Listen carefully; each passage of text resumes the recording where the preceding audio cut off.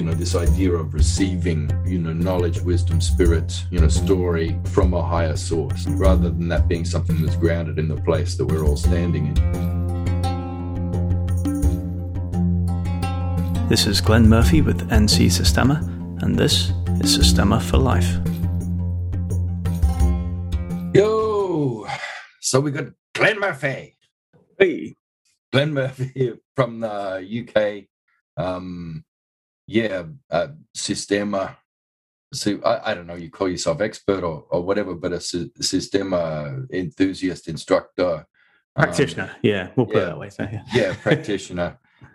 Bit of a champ, from what we just do. We just spent half an hour to an hour going through some stuff that was intriguing the last time we spoke.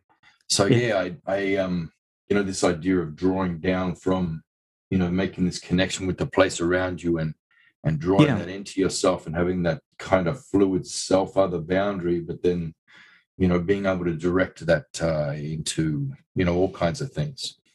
Whether it be a strike where you're hitting somebody with the idea of them hitting you or something like that. Anyway, I loved all of it. And I thought we might, get into ideas about consciousness and cognition and, brain-bound cognition and haptics and all that kind of thing. Because I think you got some mad ideas about that. If you want to introduce yourself a bit better than I've just done, then let's get stuck in. Well, name's Glenn Murphy, and I'm originally from the UK, from the southeast, down near southeast of London, where the Channel Tunnel is, if you know where that is, across to France. That was my hometown, Folkestone.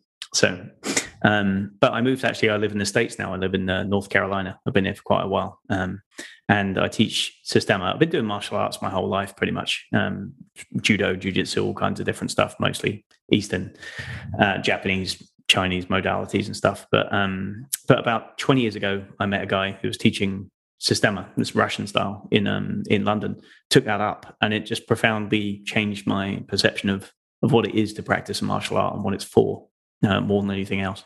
And then meeting the real practitioners of the art, the people, that are not just playing at it, but the people that live it day to day and have really kind of lived it in difficult environments as well.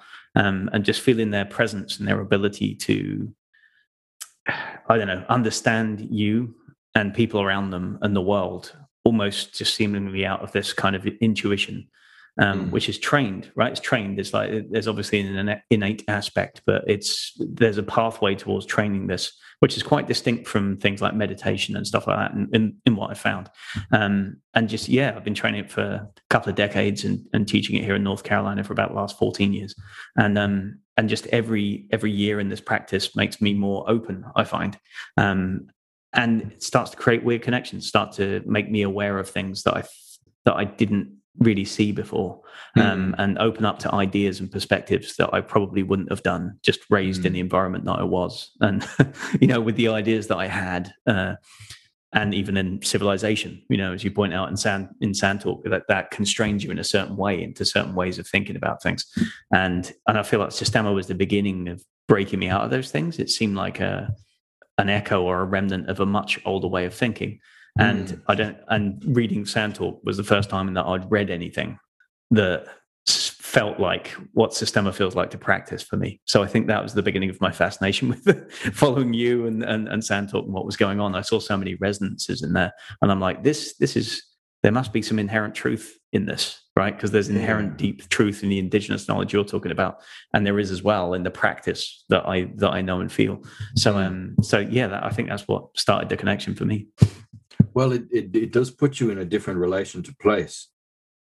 Just the exercises you just took me through there, that these were actually, it was really familiar, so it was easy to hold that, even though we were getting disrupted with the signal breaking. That's interesting. Some people have trouble holding that. That's interesting that you can hold it quite easily. Well, I'm still in it right now. Good. And there's a bit of a story to that, but it's funny because story is kind of how it all works. It's these are your main things, and it's not just an indigenous thing, but it's a human thing. A pre-domestication thing, that everything is spatial. Your cognition is grounded in a spatial awareness, and your way of navigating through that, which is, a lot of inputs at once, is narrative based. So it is place and story that really guides all of your memory, all of your the way you process everything. All the information and knowledge that's coming in all the time, the way you relate to everything and everyone around you. So yeah, I've been really interested in Systema and what that is, but and we have our own story about that connection, because I saw your instructor on YouTube about a decade ago, just before I met old man Juma in Santalk, who showed me those symbols. And so that was on my mind, because I saw your instructor. I didn't know who he was, but I was just blown away by this little smiling chubby dude who's doing these motions with his hand, like it looked like your grandma, like kneading dough or something for a damper. And he was just like on tap on these huge muscly guys, and they were just dropping. Right. And you could see that it wasn't that wasn't fake. Something was going on there. And anyway, we talked about that last time, how that was on my mind. And I'd always wanted to connect with someone who'd done Systema and see how that goes. But there's a genealogy too, which is going right back to Cossack stuff. So historically, where's it all coming from? Let's get that story and the place right first. Yeah, I mean, it's kind of, it's a little bit on the blurry side, because the stories haven't been carried, I think, contiguously. Do you know what I mean? There's been a lot of interruption and breakup, specifically during the Soviet Union, I think, and the kind of the suppression of everything old, and that kind of way. The same thing happened in China. I think they tried to kind of break a lot of traditional things. And so I think a lot of narrative based, not the learning itself, probably some aspect of the transmission of what it's for and how it works and how to develop it was probably lost. But certainly the degree of exactly where it came from. So there's kind of conflicting stories and things. Like the near side story is that it dates back to at least the Cold War and a bit further back to Soviet soldiers who trained in this style that was originally kind of indigenous to Russia in a way. Do you know what I mean? Like it was a folk style, a Slavic style of fighting that was then systematized, like literally studied by biomechanicists and physiologists in the Soviet army to try and kind of perfect a biomechanical fighting style that would make their soldiers, especially like special ops guys and things, super efficient and able to be very, very not necessarily be the strongest guys in the world, but just keep going no matter what. It's like that Russian, like, is it the best you can do? Just no matter what happens, you can't put them down. They just keep going and keep coming. So that's kind of the near side, like the narrative about war and conflict and rising up. And there's a whole kind of story around that in, that Russia was beset on all sides. It's a long long land boundary, like with everything, in Eurasia, and as they have all kinds of different climates across that range as well. So Russian soldiers, Russian people had to be prepared for fighting in a lot of different environments and against and with a lot of different people. Do you know what I mean? Like people with varying tactics. So the idea is that they kind of spread bet with adaptability and endurance instead of putting all their eggs in one basket of, like a really, really fast and precise sword style or knife style, for example, which, in the Philippines or something, they might have gone with that. Instead, they're like, let's just do knives and get really good at it, that way. Instead, they kind of hedged and sort of became extremely adaptable. And that's the narrative about that. But then there's an older story about where did it come from before that? Does it, and there's some tie-in with the monastic traditions of the old Orthodox monks and things like that, Russian Orthodox monks, and how they used these breathing techniques in the monastic tradition so that they could pray all through the day and into the night and all that kind of stuff as well. So there's this one kind of religious story, and there's another one that's kind of like a combative war-based story, and both of those come together in the founding myth of Systema. Do you know what I mean? That nobody knows 100%, exactly what the genealogy is. It's harder to trace than something like, a specific style of kung fu or something like that. So it's an interesting mix. And sometimes that bothers people. And in certain stages of my training, it's made me think a lot and be like, do I really need to know 100%? know exactly what the unbroken line was and where it comes from? Or am I content with knowing that it works and that it does things that are useful and it helps me connect, you know, and things like that.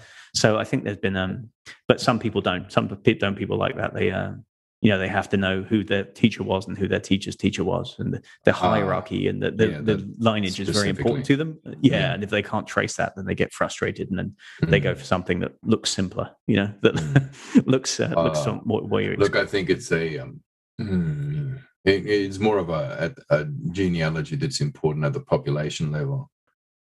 You know, what do you mean? And well, at a cultural, rather than, you know, this was Master Sifu, and you know, his bloody acolyte became the Guru Taganmaputna, or, you know, and then his acolyte was Guru Hatha or something, you know, and it keeps going on. That's sort of, I think that moves more towards religion than spirit when it starts to get more hierarchicalized like that. But something that's just a way of being in living spirit. And, you know, a collective understanding of a people. So you've got you know, all the Siberian peoples and Slavic peoples and all that kind of thing in that area for so long, and a lot of that is kind of you know, opaque. Now there's all kinds of different stories that have been mapped over the top of that. You know, I've been talking on this podcast to somebody who, you know, was Latvian, but you know, whose grandmother was Ainu, but, you know, more on the Russian side of Ainu. People are like, but that's Japanese indigenous, and it's like, well, you know, look at the map in those northern regions when it goes up, and it's kind of Kuril Islands and that, right? They were, and there is it's sort of a regional collective culture of Ainu coming out of there, you know, and and so she's had to deal with that, and then the fact that, you know, the country that she grew up, and Soviet Union doesn't exist anymore, and, you know, there's a lot of messiness around that kind of thing. But when you think of it in terms of, you know, populations and cultures, you know, so it's not as important as like which individuals, but like which people does this belong to, right? And it's not, and you can only think of things in terms of movement too. You know, cultures and movement and exchange, because history isn't about, you know, some creator put all these people, every people and every species in one spot. That was their spot of origin, and then, you know, things have become disrupted. It's you know, creation is that, it's movement, you know. So when you're looking at a tradition like this, there's movement and migration going on as well. So when I think about the genealogy, I'm thinking in terms of, you know, migratory stuff happening with, you know, all those peoples in you know, Asia, and their way of moving and being in spirit, and in those cold countries, you know, where the, you know, Cossacks sort of emerged, and then what they were before, like, you know, before the industrialization happened, before the revolution even happened, and everything else, you know. You look at that, and then how that gets co-opted by various things, and, you know, changed and moves through. But in the it's end, funny you mentioned about still stories feel about that link back. You mentioned stories about, you know, some people want to put a stamp on and sort of say, it started here, and then there's a, you know, almost like a dominance myth that goes along with like the spread of some of these things. Well, it's like they're tracking IPR, like they're tracking patents or something. You know, it's like, no, that's not how it works, bro. Yeah, there was so I went to so the biggest training center outside of Moscow in Sistema is in Toronto, in Canada. So I go up there, and that's where I've done majority of my training. I've not even been to Moscow to train with Michael. So the guy that you described is Mikhail Bryabko, right? So he's the head of our system, but he teaches out of Moscow, and until, you know, before COVID, and at least he taught internationally. But so I've trained with him at like week-long training camps when he's been abroad and stuff. But I've not actually been to Moscow. I've done almost all of my training in Toronto with Vladimir Vasiliev, who's his, you know, student who was, you know, special forces, and moved to Toronto and started teaching there, and just laying 7 bells out of local martial artists, and made a rep for himself kind of that way. But a brilliant guy, and just a phenomenal human being, you know, just so connected with everybody. But I was staying up there one time to train with Vladimir for, you know, a week or so, and I stayed on the cheap with one of his students. There's a bloke called Ivan. And it was me and my mate Brian. We drove up from North Carolina in like 15 hours and then got there. And they put us up on the cheap. It was like, $20 a night or something. And but we got what we paid for. We were essentially in somebody's wardrobe. It was just just like a small walk-in wardrobe, and we just had 2 sleeping bags in there, and we had to step over 3 other blokes. And we're like, oh, okay, this is what we did. And there was this bloke, this the guy that I don't know if he owned the building or what, but he was this massive Russian guy, belly hanging over his belt like that, but muscular too, right? And just deeply sinister. He was always like in the kitchen, just cutting radishes naked from the waist up with a really big knife, just kind of looking at you funny like that. And then every other day he'd drive up, he'd come with a different car, right? He'd just pull up with a different car outside and he'd be like, oh, Evan, you got a new car? And he's like, no. And you'd be like, all right then. This threatening look. But this one time we're sitting there anyway, he's cutting his radishes or whatever it is, making borscht or something.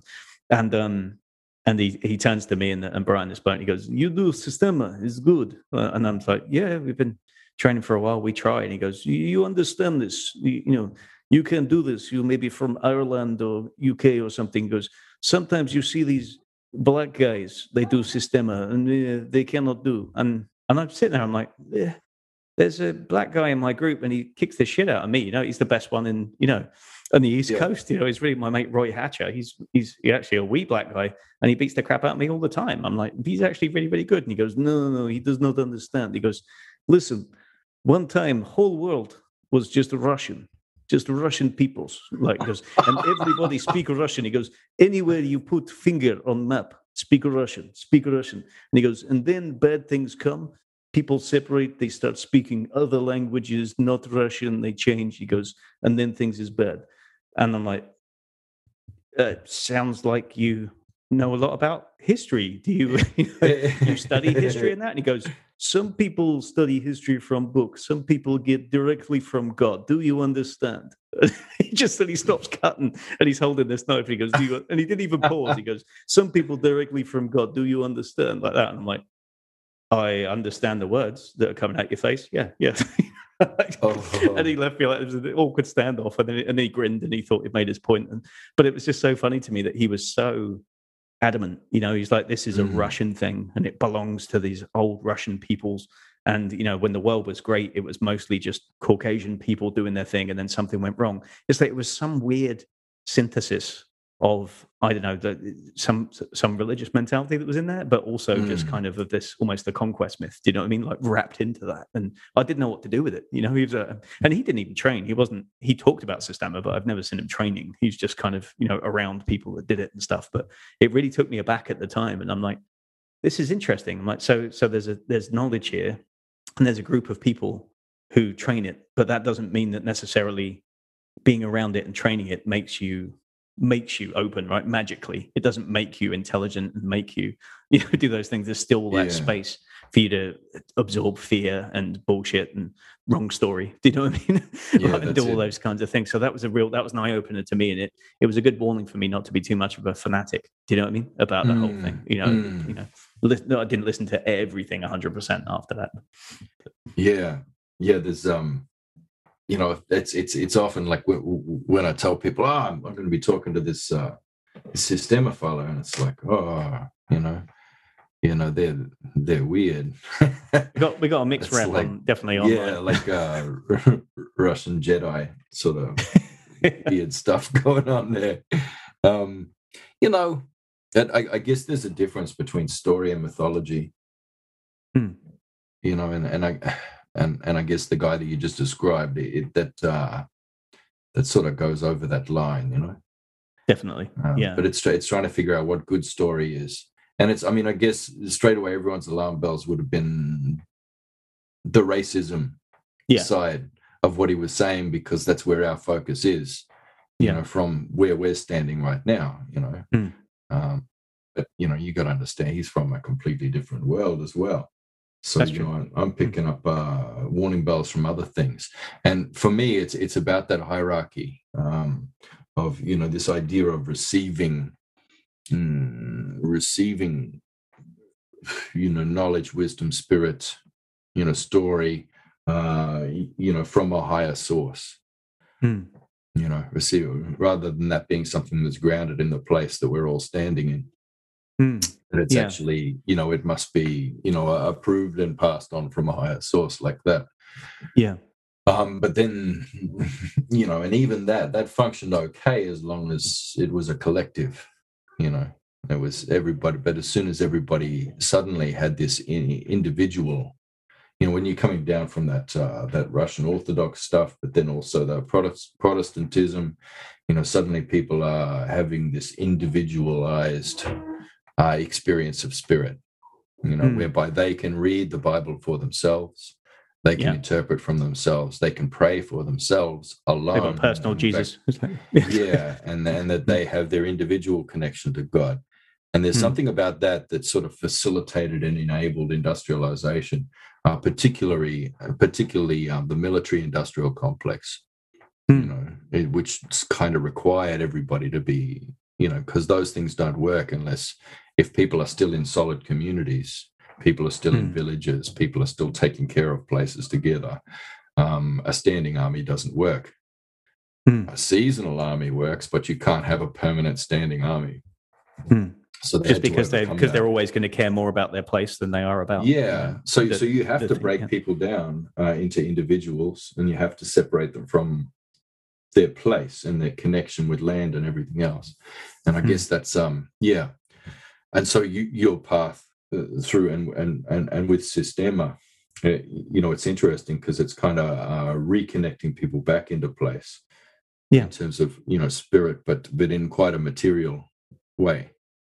I guess connecting through the body and that sort of haptic consciousness, whereby your awareness is spreading out, initially through your senses, but then beyond them and into the place around you until you kind of merge with the place. Yeah, definitely. There's a huge emphasis in Systema. I mean, it's weird. I know that Systema takes a lot of stick online, and people look at some of the exercises and the drills that people do, and they're like, "That's not a martial art."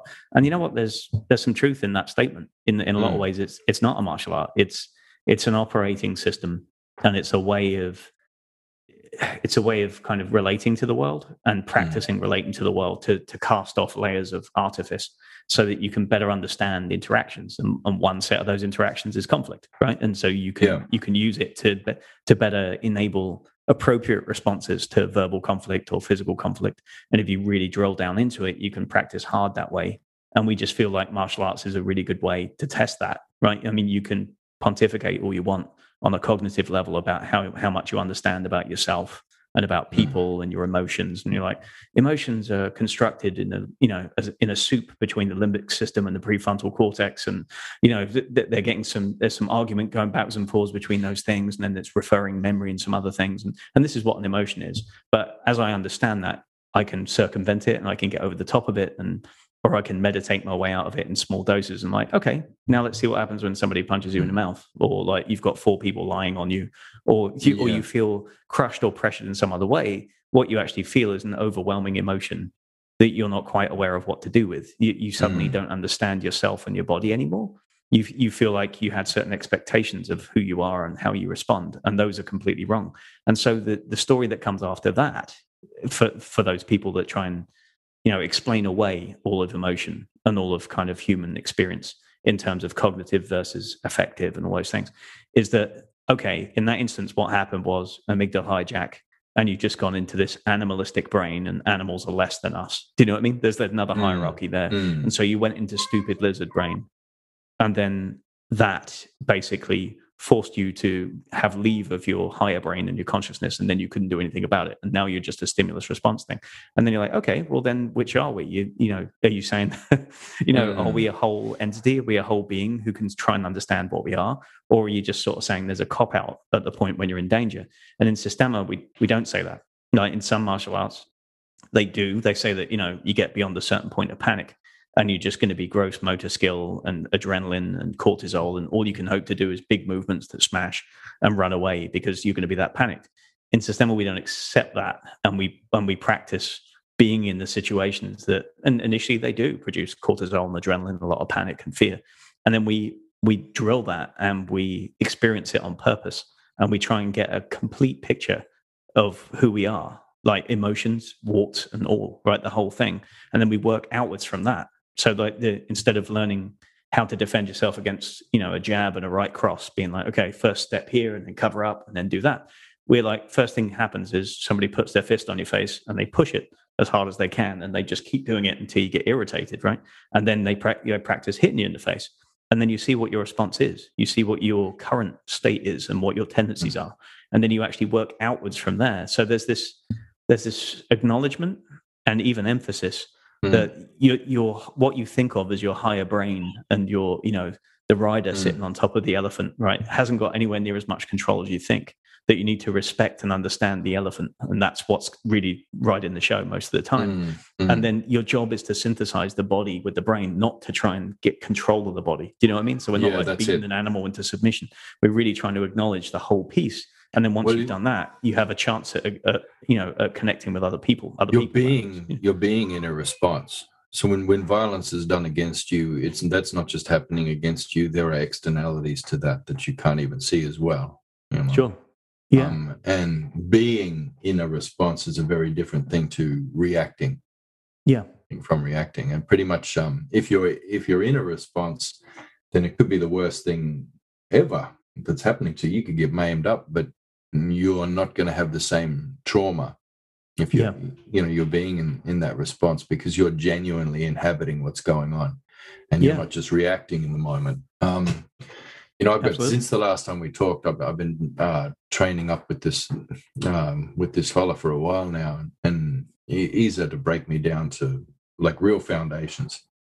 So he put he's got all posters of babies up on the wall in his studio because he reckons babies know exactly what to do. So everything he does, like with the foundational stuff, it's taking you back to baby again. Like kind of crawling and your basic way of your way of moving, right the way through to toddler, every way of moving, and where the movement starts and ends, but not just that, but the motivation for it. What's the baby's motivation for wanting to reach up there to start, like everything and the response that they have. So he's had to break me down and start me right from scratch. But that's the thing. The other day he said, no, I've been listening to some of your podcasts and that, and you're always in response and in control and in that realm and in your field. You always have a response, and you're in that, and you move with the person. It's relational and everything else. And he said, "But I try to. Yeah, we all fall out of it. Yeah, but when we're training, every time I hit you, you're in reaction. And we have to get you there to where you're in that real response. Yeah, that's actually walking your talk of being in relation to place. Yeah. Well, that's what's so interesting. Sorry, keep going. No, yeah, and that's where I find it so interesting because initially when you talk about motivations, like why does a baby reach out for something? It's because it wants it. It just fucking wants it, and that's it. Do you know what I mean? It's uncomplicated, and it's as if the movement comes from inside the bones. It's just like, give me that, But when we try and pick something up, there's like hesitation. There's like a preparation. There's just like, there's like serious. There's layers of, feeling like, who's looking at me doing this? Do I want it? Do I not want it? And we complicate things a lot of the time until we get drunk or something, and then we're fine. Then we move like babies again. Do you know what I mean? Like we're disinhibited in a certain way, right? And there's that weird god of drunks who looks after. Like you see him like sometimes. You've seen a drunk guy get hit by a car and then just get up and walk. Unfortunately, away. Most of the time, it's like what? And next day, no bruise even. He's just. I get hit by a car. What? So that's exactly it. So that's on a physical level, that's what we're trying to train to do, is actually to regress a little bit and remove these layers of reactive fear and tension that live in the body first, and then find their way into the brain. And once you can get yourself to that place, you can just fall over at any angle and, flop onto the floor like a baby and you don't get hit. Or you can absorb impacts, not because you're bracing up, but because everything is just absorbed like a water bag, it goes all the way through you. So that's like the base state from which you can start to see the corollaries to that in everyday life and conversation. Do you know what I mean? Like when you realize how much you react to people, how much you're just defending your ego or pride or Do you know what I mean? Or just defending that idea that you're either better or worse than somebody else. Like if you talk about, that principle, the greater than or less than principle. For me, I understand that I've got ego, and sometimes if somebody challenges something and I feel like I know about it, the science of it or something, then I'll stay on it a bit too long sometimes. I'll have to make my point and have to make sure somebody knows. But through Systema training, I've caught myself in that more often. A bit more often, and I realized that why am I doing that? Am I trying to position myself as greater knowledge? Right? Why is it so important to me to have that be the end point of the conversation? It's like, and the same on the other side as well. All systems become fragile when they become disconnected from other systems. Yeah. And that's just that's a law. Yeah.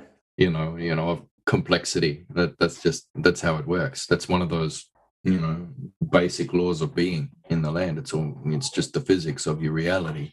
You become brittle, you become fragile when with separation. So it's that sort of reunification. And the exercise we did earlier, it was kind of gaining an awareness and being in a state of connection with everything around you. All into the room, and then even down into the land, beneath, and everything that's there and everything around, the air, everything else, to make sure that sort of fluid self-other boundary was right on the side of being quite unified with everything around. Yeah. And you have that feeling of, I could get hit right now with a baseball bat, and that wouldn't just be shattering this ear, that would ripple out through. Yeah, that energy would still hurt, but it might not throughout break all of this. Well, and even if it was just about sense of being able to make sense of that trauma. Yeah, in that instant and in the immediate aftermath. Most trauma is about a failure to make meaning, a failure for that to come into your story. Absolutely. This failure to deal with the dissonance of, oh my God, this should not be happening to me. Yeah. To me, I have rights, and this isn't fair. And I charitably give over there and there and there. Karmically, it's not my turn to have something bad happen to me. Right.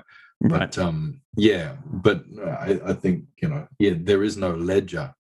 People don't really understand that, and not really how it works in nature. And violence just is. It is in the world around you. You don't have a right to live without it. It's a difficult thing, isn't it? Because that's not what's been taught now. But it's been part of the individualization of people. So the idea of human rights, it started, after the French Revolution, and all those revolutionaries who were, trying to put together new industrial hierarchies, or pre-industrial, to move into industrialization. Hierarchies in France there, and they're coming up with all the rights of man and everything else, and really the nature of human rights came through there, what it's all based on, and that highly individualized thing, which ironically is bringing people under vast monocultures at the same time. So basically, and it came up with the Jewish question. It's whether Jews were allowed to have human rights in this new world. So as the rights of man were being developed, so they debated this for a while, and the idea that came out of that most intrigued me, and that made me go, aha, that's it right there, was this idea that, well, yes, Jews can have human rights individually, but not as a community. So the Jewish community does not have the right to exist, but Jewish individuals do. Interesting. Yeah, because that would bring them into the big monocultural project of nationalism and of moving towards these great nations, these ideas of, not just city-states with empires, but that big movement that the world was moving towards of creating nations, and of that being the next iteration of control and governance. Did you feel like that was a conscious process, that they were really trying to drive it that way, or was it just when you look at all the civilizations? When you look at all the theorists of the time, it was and it was they had lofty ideals. It was about pushing back the darkness, Mm. uncertainty and superstition and oppression and all this sort of thing like that.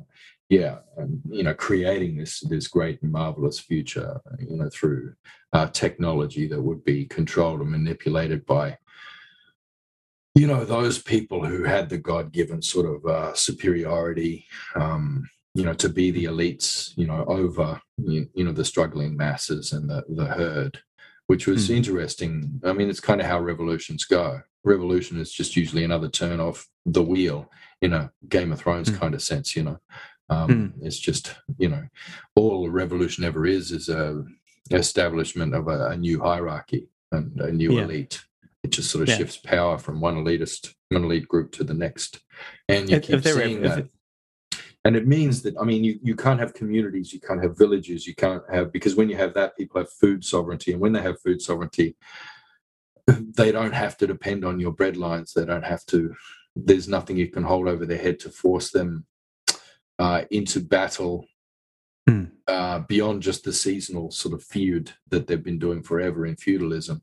Seasonally, you could force people into battle and they'd have to grab their shovels and go off and try and fight bloody, knights in armor with their shovels, etc. But, before this industrialization, the military industrial complex, you weren't able to force people into a permanent standing army. But then all of a sudden you could. And France pretty much fought the entire world and won most of the time after they got that in place, And, that was concurrent with what Prussia was doing. And then, but of course, the pipeline between Prussia and the United States, there was a lot of cross-pollination there. So they were really building up the way of having a totalitarian sort of regimic sort of structure that at the same time felt like freedom, something that people would willingly come under. And so it's interesting. We were talking about the story of Systema, coming from that, from that Slavic sort of way, which was quite, people from the land, and their way of being in spirit on that land, and then moving through this Cossack thing. But then the Cossacks, how in the ways that they were kind of used as auxiliary troops almost, but kind of, special forces almost. By the Tsarists and all that sort of thing. But and then gradually moving through, and you can see every tradition has been sort of squoze through this. It's been through the ringer. But adaptive traditions, they shift and change and make themselves what they need to be in order to be useful and to have continuity, coming through. And you can see that in a lot of traditions. Now, I can definitely see that a lot in Systema. It's a lot, I think that's probably one of the things that attracted me to it, despite the fact that I'd done a lot of other martial arts before, right? I loved doing Aikido for a lot of years. I lived in Japan and studied that, and I liked the culture that surrounded it, and there was a lot of beauty in it, as a system. But it wasn't adaptive. It wasn't a living, breathing thing, right? It was like it had some history, not an enormously deep history, actually, as a comparatively recent creation, really. But it rejoiced in the history of a specific time. It's almost like it was frozen. It's just like this was the golden age of being like, in Bushido and stuff. And it's like, this is what you should aspire to. It's never going to get any better than this. It was never any better afterwards. This is the ideal. But it was an artifact. It was an artifact that sort of ended up being taken up by all these fanboys. And what's interesting, because the whole fanboy movement came out of that, was it the otaku? During, Japan's golden years on the rise of their economy. Tokugawa, Ieyasu Tokugawa, during the Tokugawa shogun.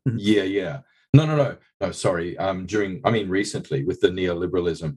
So after Hiroshima, when they reformed and they've become, and they enjoyed a big surge of their reconstruction, capital and everything else.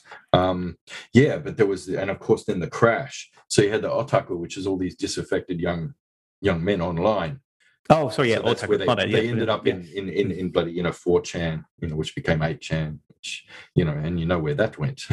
And that sort of cross-pollinated across the states too. But the whole fanboy thing rose out of those basically nerds So the Japanese, that class of sort of Japanese, middle class young men who just never got laid. That was where the nerd thing came from, where the fanboy thing came from, and Aikido was part of that. Was one of the artifacts. You reckon? Is that how? I think so. Like I think like the way that's come across into the sort of popular culture and the fanboy culture, like they all do Aikido and stuff like that.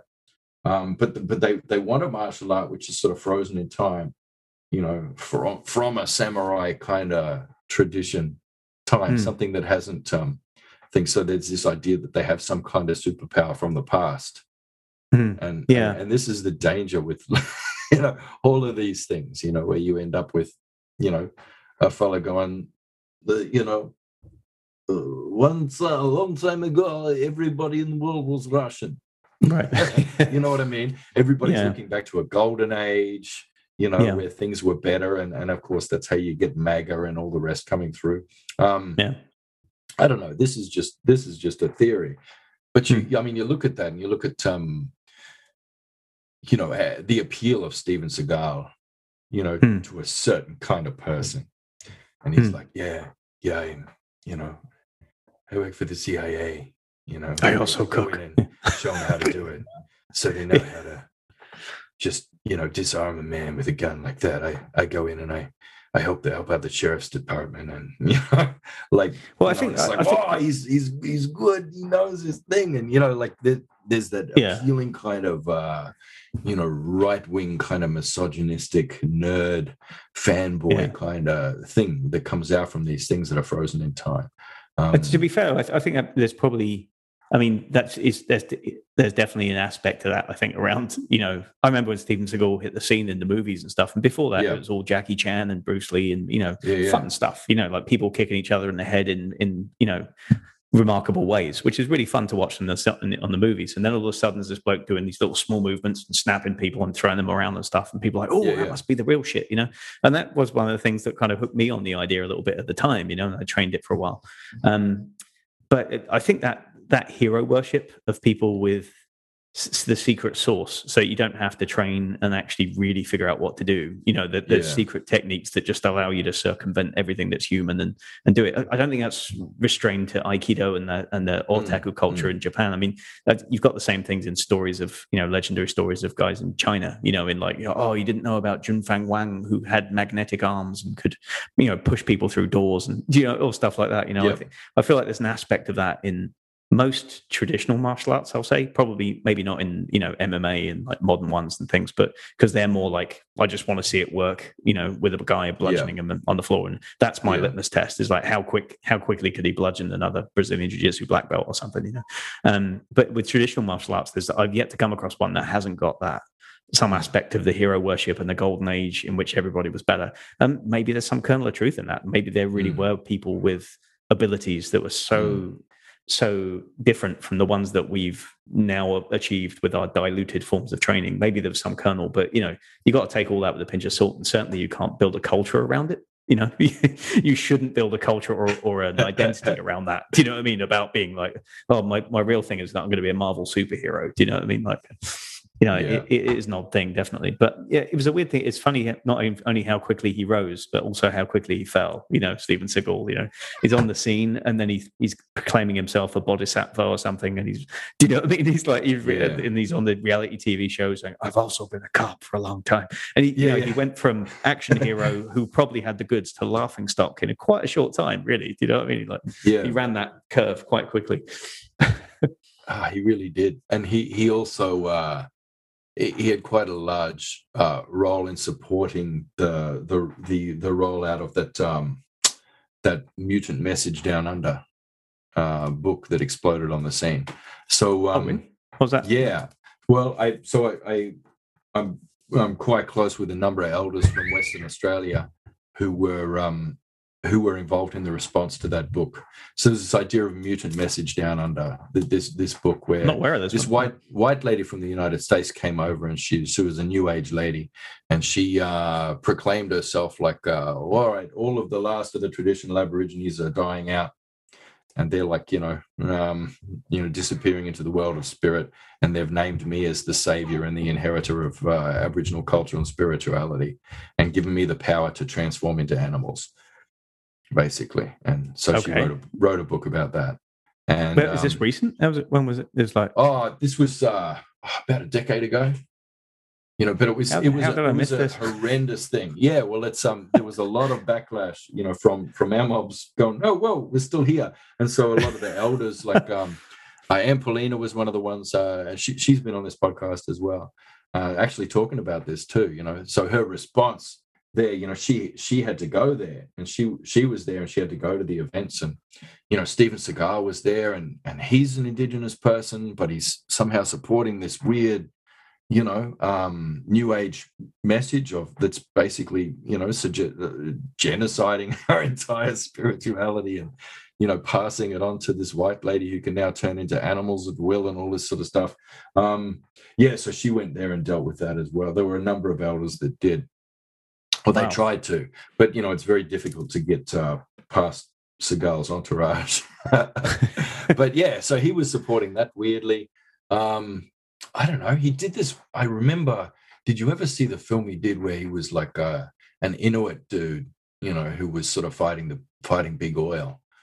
I think maybe I tuned out around that point, like when he started doing straight to TV stuff. That was about well, he started wearing this weird kind of indigenous like it sort of felt like this indigenous like parka. Okay. He kind of bedazzled himself somehow. And I think part of it was to sort of try and cover up the fact that he was like getting proper fat too at that stage. Yeah, he did his best. Yeah, no, that was a terrible thing. But there's something about that appropriation of things where it's no longer an exchange, but a kind of I don't know. There's a kind of a death. It's in this extractive, this extractive relation. But that's part of that can only happen when you separate from place, which I keep coming back to because I want to return to this idea of this kind of distributed cognition, this place-based distributed cognition, which the first time I spoke to you, I had quite a strong sense that that you were speaking from that. Yeah. And not from anything that you've appropriated from Rus culture or anything else, because you're very much in the place where you are at any time, and your cognition is and your awareness is all through that, and you had no problem tracking some of the things that I was talking about at the time as well. So I wouldn't mind hearing you talk a bit more about that in terms of cognition, consciousness, awareness as a distributed modality. Yeah, I think it's. I think it's largely what you've said. It's just the recognition of there is no separation. Do you know what I mean? If you start, I think, with the assumption that cognition has the boundaries of your Swede, like, that it just lives here and that's all it is, and that yours lives over there and yours, right? And then that's the way that we interact with the world. That I have my experience of the world, you have your experience of the world, and never the twain shall meet, right? If you start from that premise all the time, you're always going to get roadblocked, right? In how much you're able to understand people, in how much you're able to, I don't know, it sounds cheesy to say interact authentically with people. It sounds like the wrong word because that word's just been co-opted for all kinds of shit now. And do you know what? It sounds like the wrong word. I do have the sense of what you're saying though. Yeah, something like that. The interactions become unclean. They become like a competition for you to superimpose your view of things on the world. Do you know what I mean? Like kind of that kind of sense. And there's been a lot of books written about this. And, I'm a big fan of like Barbara Tversky. She came on my podcast talking about how, we, the relationship between thought and shape and location, as you point out, that we don't actually think verbally at all, that shape and structure and time actually denote everything about how we think.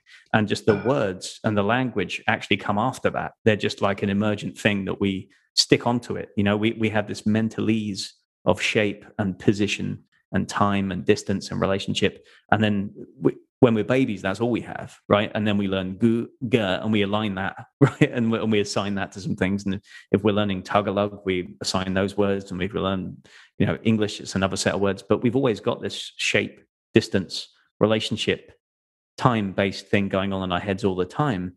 And the words come after, and we just convince ourselves that the words are important and they're actually what thinking is and cognition, but they're not. They're just a way of us decoding our mentalese so that we can talk to other people. So it's almost like we both have our shapes. I turn mine into English, and so do you. Our English kind of interacts here; it gets all fucked up, and then it comes back, and we make new shapes. And what really, again, every aspect of this that I've been thinking about or experiencing. Once some part of it jumped out of Sand Talk. There was like, the metaphor. I can't remember which mind that was. It dreaming mind? Was we talking about relationship between metaphor and reality? And I was like, there it is. Like the metaphors we use, right? So we have a shape, and we try and use a metaphor with a specific language that's constrained by the language, and then somebody else picks up on that. They turn it back into a shape, and that metaphor can denote almost everything about what happens between the two people and what happens going forward. Do you know what I mean? But if you don't recognize that and you just think we're speaking a language and it should just be clear, then you lose something, right? So, but anyway, sorry, I digress on that one. But no, that's part of it. Yeah, that's part of the aspects of it. Yeah. So the thing is, I read a lot about this and I've thought a lot about this, right? But I feel like we need to have a conscious experience of it, right? There needs to be some physical practice that can help us understand what it is to have a distributed consciousness, right? And actually see what it does and see how it can work. Almost like you have to have some proof in the pudding, because the opposite has been drilled into us as a culture for so long, right? The opposite, that there isn't a distributed consciousness, that there's one of these and it's in your head and you die and that's it, it's gone. And there's just millions of those all over the world. And so if you believe that at some fundamental level, along with that goes, it's every bugger for himself. If that's what you believe, it's almost inevitable that that's what you're going to end up believing. It's like, maybe I'll team up and help people out if they're in my family, and maybe I'll help them survive, and maybe I'll join this group of people to fight a war if I feel like they're threatening my security. But at the end of the day, if you believe that you're just an individual and this is all there is, then it's kind of every man for himself at some point, right? But if you don't, if you start to be convinced of an alternative in which that there is a distributed consciousness and that you just can't see it most of the time, right? And that you can be shown little physical snapshots of that start to crack like little holes in the story. Do you know what I mean? That start to kind of poke holes in that cultural story that's come down to us. Then it can open up some really interesting things. And I want to be quite explicit about it. I don't feel like I'm all that way along this path, right? I feel like I've poked cracks in my structure, and sometimes it's uncomfortable because you want to fall back on the structure that you've been taught, right? You're like, I want it all to make sense again. And sometimes it doesn't when you start doing this, but enough cracks are formed that I can see more, and I enjoy the interactions that I have and the state that I'm in and the conversations that I have when this happens. Do you know what I mean? Like, and I want to spend more and more time in that place, because I feel like that's the real place, and that the rest of it isn't some sort of artifice that I either built around it myself or was taught to me, or some combination of the two. But I don't know if that makes sense. Well, it's what's missing now is story. To be place-based isn't about, being in a place that's been your place forever and always will be. A lot of people get hung up on that, but it's about being in where you are, because the land moves, the land changes, and so do people, and so does culture and everything else. But you need to have the stories as you transition through that. And usually as there's cataclysms, especially the one you were talking about before with the sort of race to the bottom, the every man for himself thing, you need the cautionary tales. And the cautionary tales are the things that anchor us during times of violent transition like that. So it's like that way of experiencing impact, in your martial art. But there's no trauma that comes with that, because physically you're making sense of that in the space with where the energies are going. It's the same with cultures. That's what story does. Story is the thing that distributes the cognition, distributes the reality and the way of being throughout all the people, not just the people who are there right now, but also the generations are coming. So your ancestors and your descendants. It's something that provides continuity. Through that. Through all the people who are going to be caring for that place or that land. So is the pathology, you think, like an absence of story, or is it that there specifically are wrong stories that are getting pushed out? And do those wrong stories, do they just kind of slip in to fill the gap? Do you know what I mean? In the absence of real stories to explain people's sense of meaning and experience, do those things just emerge because we need something, and so it just kind of comes? Or is it the case that it's just so easy for one or two people or a group of people to seeking power or something to create a story because they see that there's an opportunity? Do you know what I mean? They're like, this story would fit the bill. This would give them meaning and then allow them to mobilize behind me. Or I guess it could be both, not either or, right? Well, look, you can always tell right story and wrong story. So with right story for a start, it's not focused on, it's not serving individuals. It's not serving a powerful group at the expense of another. So you can always tell if you dig around in the externalities of anything. So any act of violence that you do, you can know if that's something that you're doing for yourself, ego-driven, etc. When you look at the externalities of that, what are going to be the knock-on effects of that? So if you do something, this fellow might be really asking for it, and he's making all kinds of trouble, and you come in white knight, you knock him out, and that sorts him out. That teaches him a lesson, It might be someone who's, sexually assaulting women in a bar or something like that, and you think, well, he needs to lose some teeth. So every time he looks in the mirror for the rest of his life, he remembers me and thinks to keep his mitts off. But that's not the end of that story. There are externalities that come from that. There are externalities beyond that. He might go home and beat his wife more. Or something. Well, maybe he won't just beat her this time when he goes home, and probably he won't. That'll go further. So in the country you're living in right now, there are mass shootings all the time. Every few days, depending on your definition of how many people have to be in a mass shooting. But it's generally accepted that it's about at least four people. That's happening all the time. 50% of all those mass shooters are people who've been convicted of violence against women, violent crimes against women, domestic and otherwise. Yeah. I didn't know that. 50% of all mass shooters. So,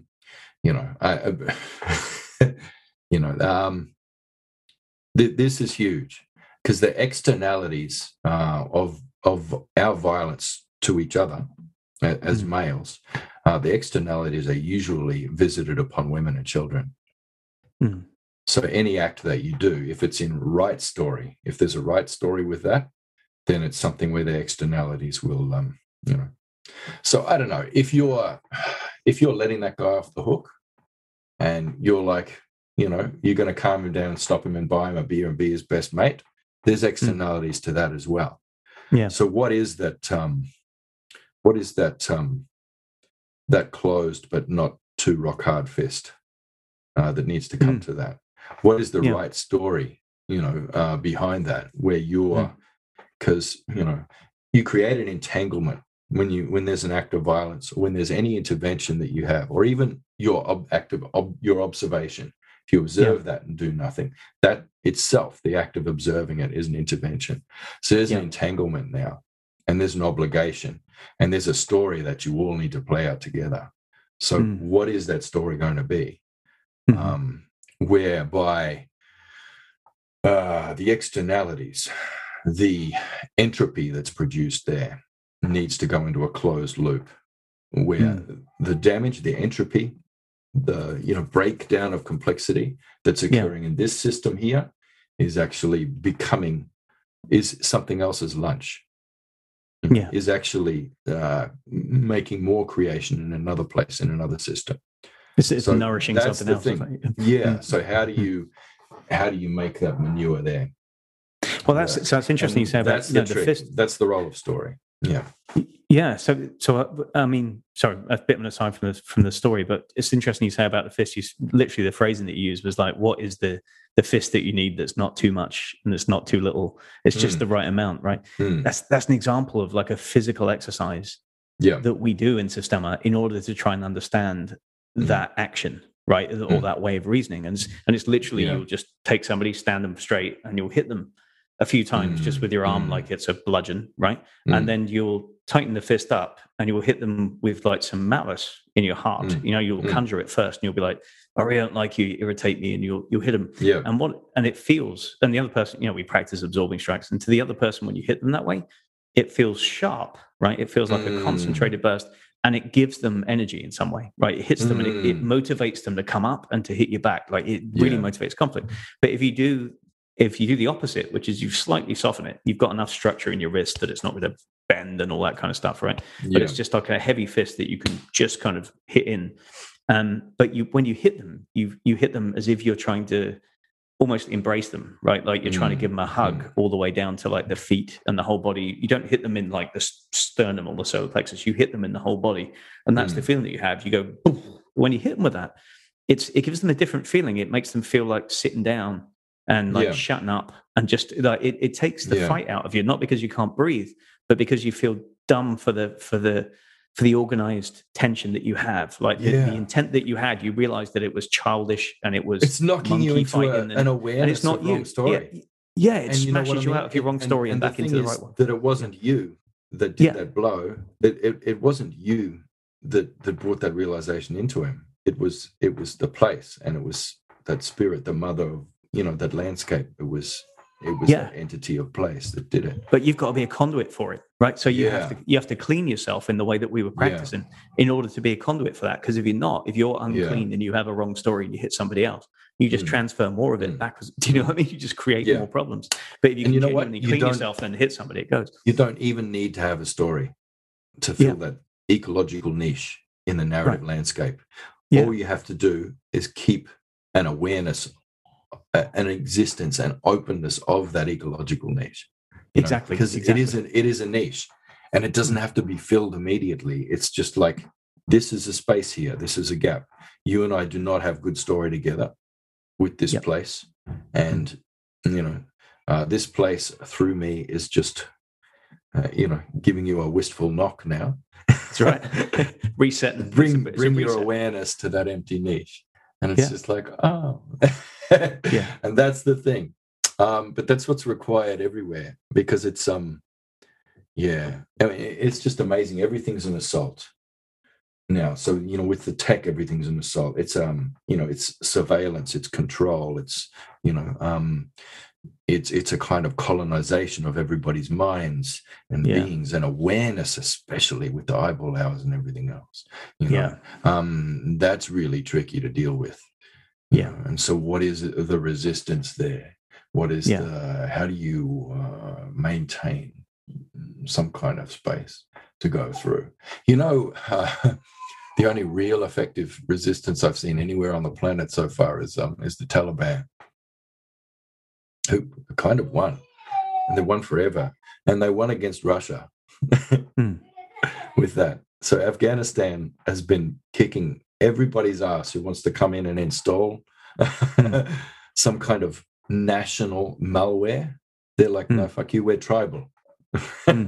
You know what I mean? Do you think it's partly the land that facilitates that? It's just like literally, it's just like this mountainous kind of. It's not that. It doesn't matter what the landscape is. If you maintain that connection to it, the land will tell you what you need to do. And it's not like immediately that they run away to the mountains and the caves and just hide out, because they're not just doing that. Everything is a low tech response that you can't. Okay. So you can't. It's the same as if you do that response and you push back with that malice, and you do that sharp hit back, and then all you've got is a race to bottom for both of you and bad story, and you're both damaged and traumatized from it. It's the same thing. If you jump into that, you try and compete in that technologically dominant space, or you respond to a missile with a missile. If you respond to a bullet with a bullet, then it's it's different. Where Afghanistan's been amazing is people are like, all right, we're going to surveil them, we'll find out how they're organizing, we'll tap their emails, and they say, well, fuck you, we won't do emails, we're going to write each other letters. And so they're actually writing letters writing letters on paper with a pencil. Like, come on, you guys. We spent all this money on all this tech. You could at least use it so we can control you. No, we're doing that. All right, well, let's shut down their vehicles. It's like, fuck you, we're not using vehicles. We're using horses now. Mm-hmm. So we got horses, like we've always done. And it's like, well, let's fucking bug their houses. Let's bomb their houses. And it's like, well, we're in the mountains now. And then it's like, okay, well, we need to take out that mountain range. Let's send the mother of all bombs there. And it's like, well, we're not in the mountains now. We're on the plains. Right. And it's just that ability to move with and inhabit the landscape that makes the Taliban like one of the most successful cultures on the planet. And probably, with the exception of the hijacking of their culture, which will eventually be their demise, by a hierarchical, top-down, large-scale, globalizing religious ethos. That's what will take them down in the end. But in the meantime, it's that tribal ability to move with and be of the landscape that has made Afghanistan so resilient, and which has, rendered them victorious against, every tyrant for the last bloody 10,000 years. Afghanistan's kicked their ass. And, never start a land war in Asia. So. Is that one that falls out of a Princess Bride or something? Yeah, man. I did get that reference immediately. And never, crossing a Sicilian when there's never against a Sicilian when death is on the line. Well, what a nice little place to end it. See, there's story. Princess Bride, that's good. Nah. Yeah. Well, look, I've been, for a while, I probably wouldn't have been able to do that exercise this morning with where I've been for the last couple of years. So basically a couple of years with the advent of me struggling to come into this marketplace and to deal with how to be human and still sit in my community and my story. With all that, I've received a very large knock to my body and spirit. And my spirit has actually been, like a large part of my spirit has been outside of my body for a long time. So I've been kind of sleepwalking through this life. And trying to, get that back aligned. And I guess that enabled me to work 20 hours a day like a zombie. But it has not allowed me to live and to be and to inhabit story and place in the right way. And as such, I've just done a lot of things the wrong way in the last couple of years. But yesterday I did have a, like some people call it nunkari, but, over here, but basically a practitioner, somebody who knows how to work that. So I finally was able to get somebody to come, like witch doctor, a lot of people would call them, and put that spirit back in. It took them about an hour, but found it, got it, put it back in my body, and I did feel the difference straight away.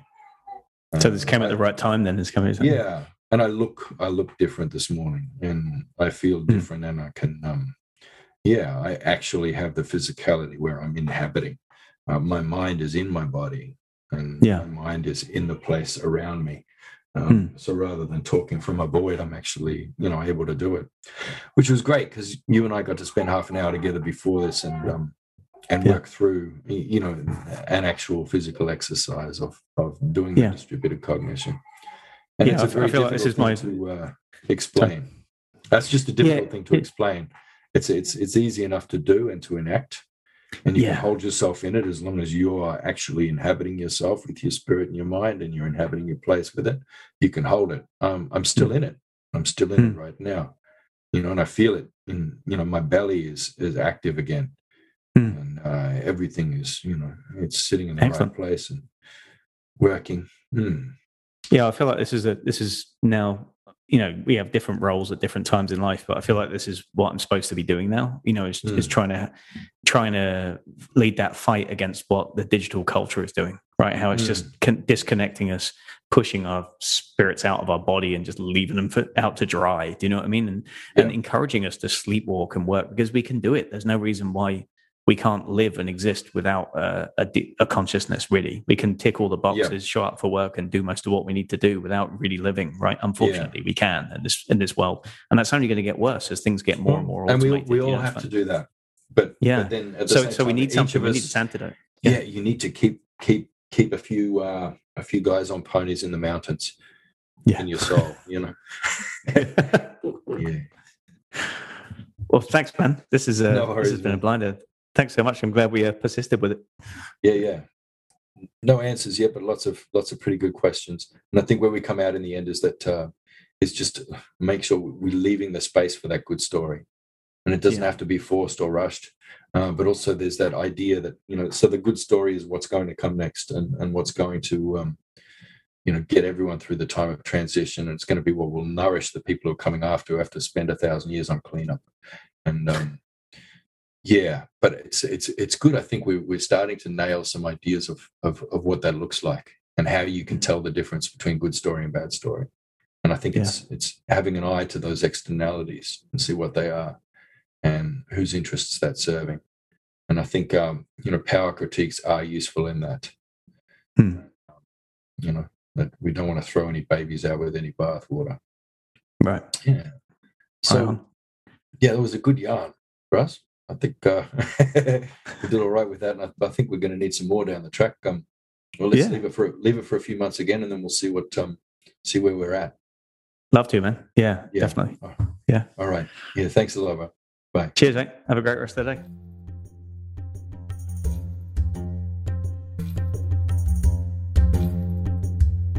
Thanks for listening. If you'd like to find out more about classes, workshops, and seminars at NC Sistema, please visit us online at www.ncsistema.com.